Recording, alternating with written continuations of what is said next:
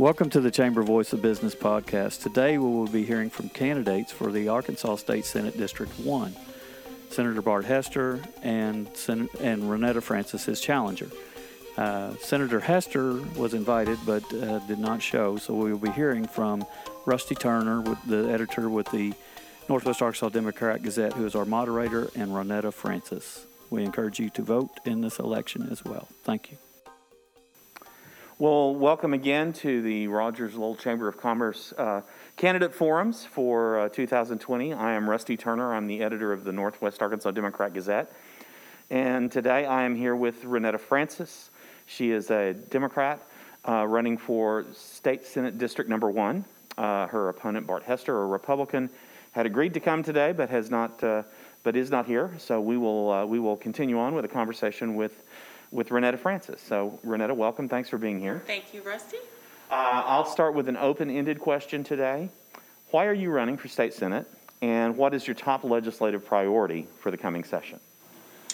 So, thank you, Rusty. I am a little bit about myself. I'm a wife. My husband, Earl, and I have been married for 26 years. We are the parents of 3 adult daughters. I have practiced employment law for more than 25 years. I'm a small business owner. And with all of these roles, I truly understand the struggles that many families in Arkansas are facing. And I believe that representation matters.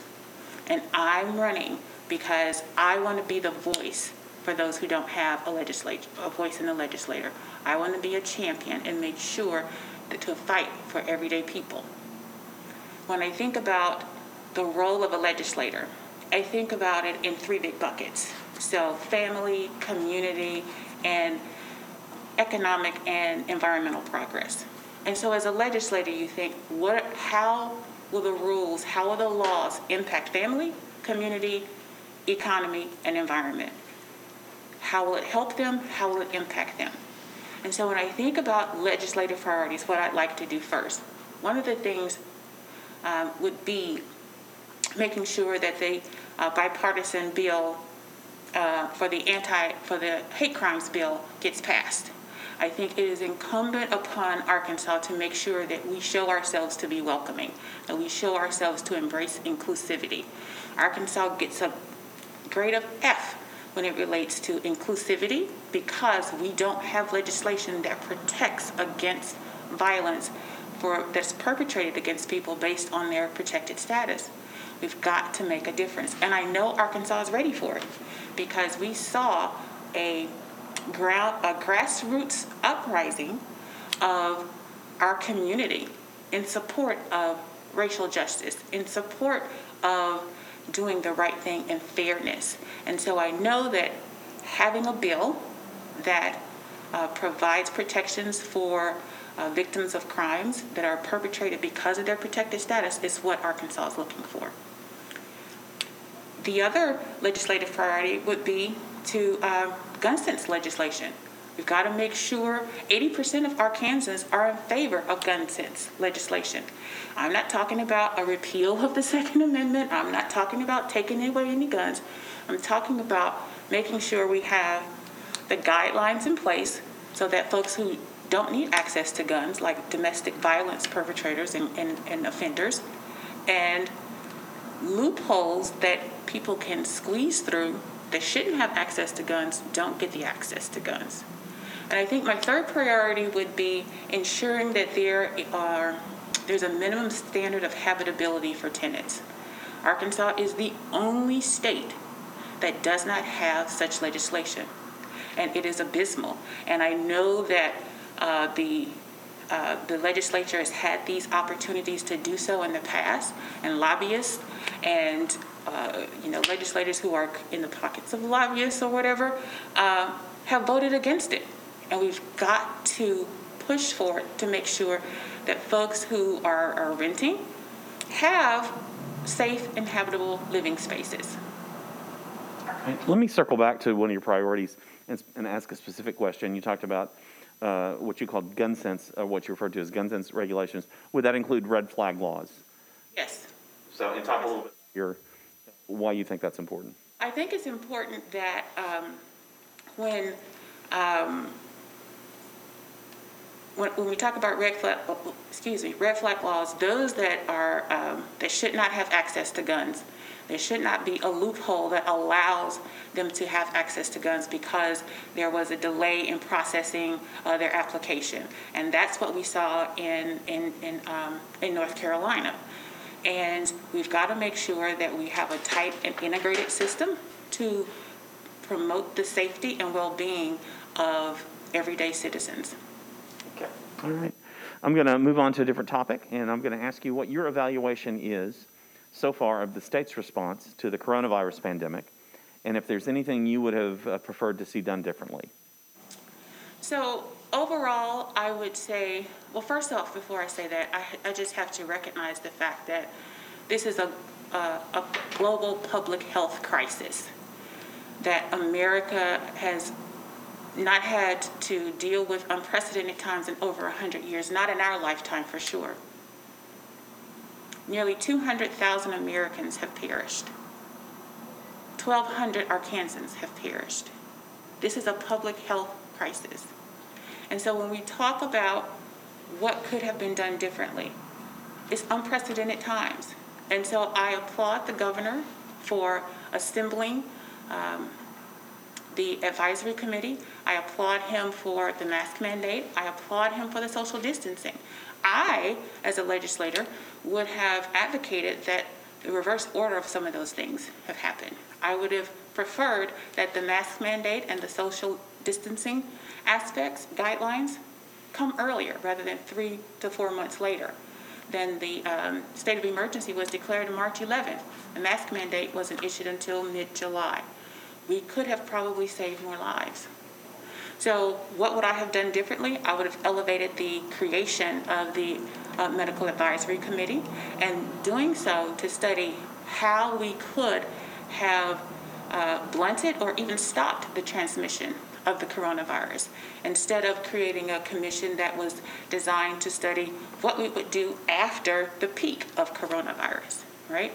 I would have made sure that we were addressing the needs of our underrepresented communities, making sure we were eliminating language barriers, making sure that they had access to the information and outreach translated immediately into their languages so that they understood what was happening sooner, that they had access to treatment and to testing sooner, and that they understood exactly what preventive measures they could take to help stop and prevent the spread of the coronavirus. The other thing I would have done is had tremendously more oversight over the Ready for Business program, that grant program of $15 million that was exhausted in 30 minutes. Did nothing to provide relief for small businesses that had to shut down, for solo practitioners who had to either close their shops for a little bit or shut down completely. We needed to be making sure that we're protecting essential workers as well. So those are some of the things I would have done differently, but I recognize that the governor exercised his executive powers. I applaud him for that. Unprecedented times, we needed the leadership. I just would have preferred that the social and health aspects took precedence over the monetary. Okay. And you touched on this just a little bit, but let me specifically ask you about it. There's been some criticism of the governor and the state health department that it had overstepped its authority, and the governor had overstepped his authority during the state of emergency. Do you agree with that or disagree, and why not? I do not agree that he overstepped. As I mentioned before, I think he could have acted probably a bit more aggressively and a lot sooner. The CDC and the World Health Organization identified this novel coronavirus as a global health risk in mid-March. And it wasn't until much later that some of the health issues were actually, the mandates for the mask and social distancing were implemented. So did he overstep? No, I don't think he did. I think he acted to help prevent the spread of the virus and to help preserve the health of Arkansans. Now, like I said, I wish he would have done it sooner, and maybe we might have seen fewer deaths. Okay. All right. I'm going to shift topics again on you, and we're going to talk about issue 1. on the November ballot, which, if approved, would make the current half-cent sales tax for highways and roads permanent.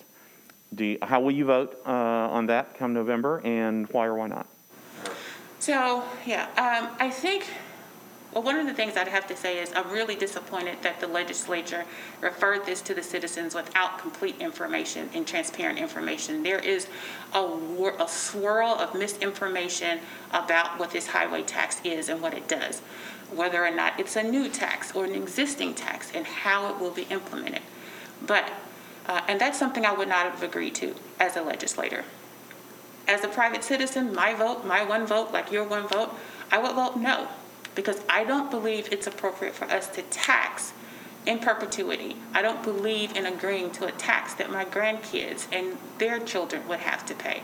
I think there are alternative measures and means to acquire the necessary funding. I think that leveraging the Highway Commission's rainy day fund is an example. I know that we need money for infrastructure. I know that we need money for roads and highways. I mean, the roads are the way people go to work. The roads are the way that that they go to shop and spend money and engage in commerce. And the roads are the way that goods are transported. And we have 3 major employers in this district that utilize these roads tremendously: Walmart, J.B. Hunt, Tyson. So I recognize the importance of keeping up the roads and the infrastructure. I just think there's a different way that we could have done it. Even if it was just extending the time period, because this is an existing tax that's due to expire in 2022. If the vote were to have another 10-year period, that would be more acceptable than having a constitutional amendment that goes on indefinitely. That's where I think there's a problem. Thank you. Issue number 2 would change the nature of legislative term limits. So instead of being limited to 16 years in total, lawmakers could serve more than 16 years if they take a 4-year break at some point. So how will you vote on issue 2, and tell us why? Right. So this is another example of where I think the information is a little inconsistent as it relates to making sure that voters are aware exactly what they're voting for. As you mentioned, instead of the 16-year cap, it would be 12 on, maybe 4 off. Or it could be 10 on and take 2 off, and then go back again for another 10 and another 2. So the idea of it being a term limit is misleading. And I think I've read and heard studies and read studies that constituents are tired of self-dealing legislatures. They're tired of being subjected to the whims and the dollars of big lobbyists. And that's why people are much more in favor of term limits. And with that being said, the Constitution, as it was before with the 16 years, is a much more effective means of limiting terms than what's currently proposed. And so I would vote no. Okay. And then we'll go on to issue 3, which would, among other things, change the rules on how citizen-led initiatives qualify for the ballot. Critics say it will make it more difficult for citizen-led proposals to be voted on by the people. How will you vote, and why or why not? I agree. I've read through it. It does, as proposed, it makes it much more difficult for citizens to get issues onto the ballot. It imposes restrictions and requirements that don't currently exist. I mean, when you think about the government is supposed to be for the people, by the people, and of the people should be encouraged to participate in government and making sure that laws that affect them get a vote. We should be making it easier for citizens to participate rather than imposing restrictions. And this imposes tremendous, overly burdensome restrictions and would limit the number of citizen-led initiatives. And there are important initiatives that come up through the citizens' initiative process that wouldn't ordinarily do so through the legislature. So we need that so that the voice of the people can be heard. And so I would vote no to any restrictions on that. Okay, thank you. Providing an adequate and equitable public education is a requirement of the Arkansas Constitution. How is Arkansas doing in meeting those standards? And as a state lawmaker, how would you work to either reach or maintain those goals? Across the state, I would say that Arkansas is not doing well at all. When you look at the standards where we rank as it relates to providing an educational standards, we're at 48th, 49th, 50th. We're always at the bottom. We can do more. We must do more. We must invest more in education for our educators, providing them not only with additional salary and staffing, but also the development and support that they need. But it's not just limited to teachers. It's expansive to the support staff. So whether you're in the classroom or you're in the cafeteria or you're driving the buses, all of these roles are important for the growth and development of our children. And we do need to do a much better job and invest more heavily in quality early childhood education. Quite frankly, our workforce of the future relies on those skills that are cultivated in quality early childhood education. And currently, it's not available to all families, and it needs to be. And as a legislator, I would work to make sure that it is. Thank you. Let's talk a minute about the state budget. The economy was hit pretty hard during the coronavirus pandemic, and probably will have quite a bit of, and will continue to have an impact on the state budgets for the next 2 years, which would be a responsibility of the state legislature in 2021. So talk a little bit about how you would, as a legislator, develop spending priorities in choosing how the state's more limited budget would be spent. Right. So you're right. The state has taken a tremendous hit from a budgeting perspective. There are over 100,000 Arkansans who are unemployed. There are businesses that had to shut down. There are businesses that had to reduce their hours. Even larger businesses had to reduce their workforce. So the impact has been tremendous. But I am hopeful and optimistic that the budget issue is will show to be a little bit more robust than we had originally anticipated. And I do believe that the Arkansas economy is strong and will survive this.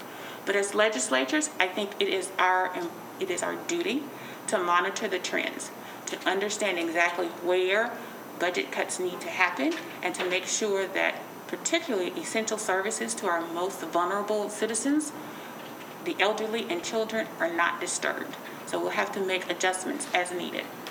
All right. It's kind of fallen out of the news in recent months because of the coronavirus, but the abuse of opioids has been a real problem in many communities, including those in Arkansas, over the years. And we haven't talked much about that in the last 6 months because of this other health crisis we've been enduring. But talk a little bit about the legislature's role in helping communities deal with opioid abuse and overdoses. I think it is the legislator's responsibility to assess the needs of the community and make sure that the services for those needs are provided. So with mental illness, substance use, abuse, and disorders, that we need to have the proper facilities, we need to have the proper treatment, we need to have the proper resources to address those. We don't have substance abuse facilities here in Bentonville.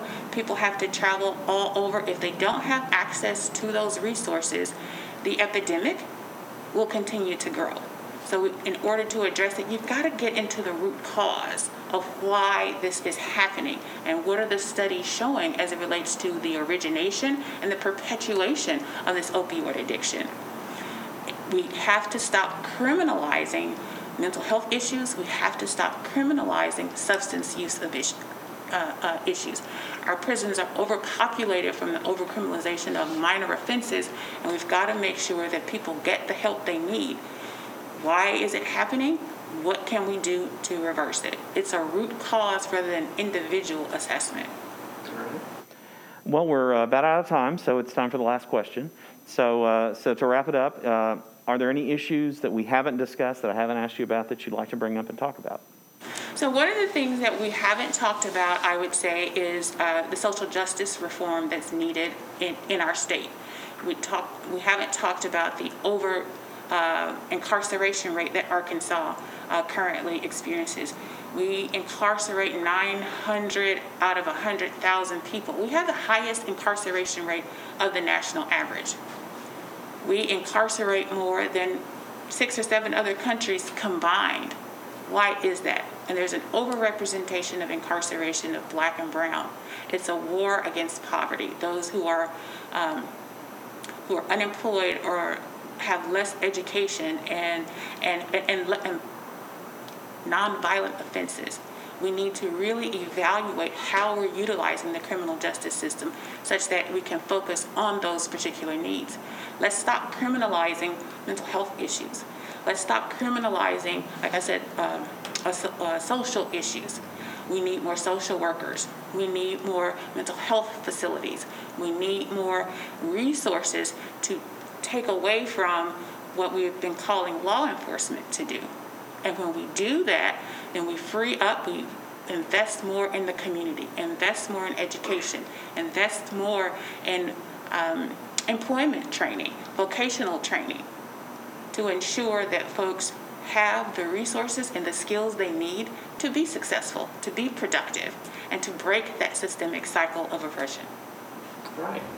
Well, thank you very much. This is, again, Renetta Francis. She's the Democrat running for State Senate District 1. Her opponent is Bart Hester, a Republican, who did not join us today. I want to thank you all for listening. Again, I'm Rusty Turner from the Northwest Arkansas Democrat Gazette, and on behalf of the Rogers-Lowell Chamber of Commerce, thanks for listening.